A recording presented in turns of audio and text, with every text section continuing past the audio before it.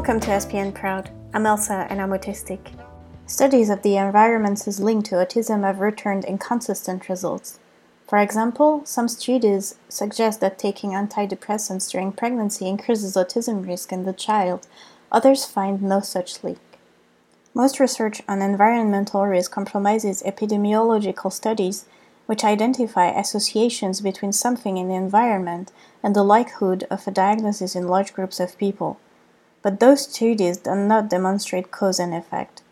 For one thing, they are rife with what scientists call confounding factors, variables that tend to travel together and make it difficult to pinpoint causal relationships.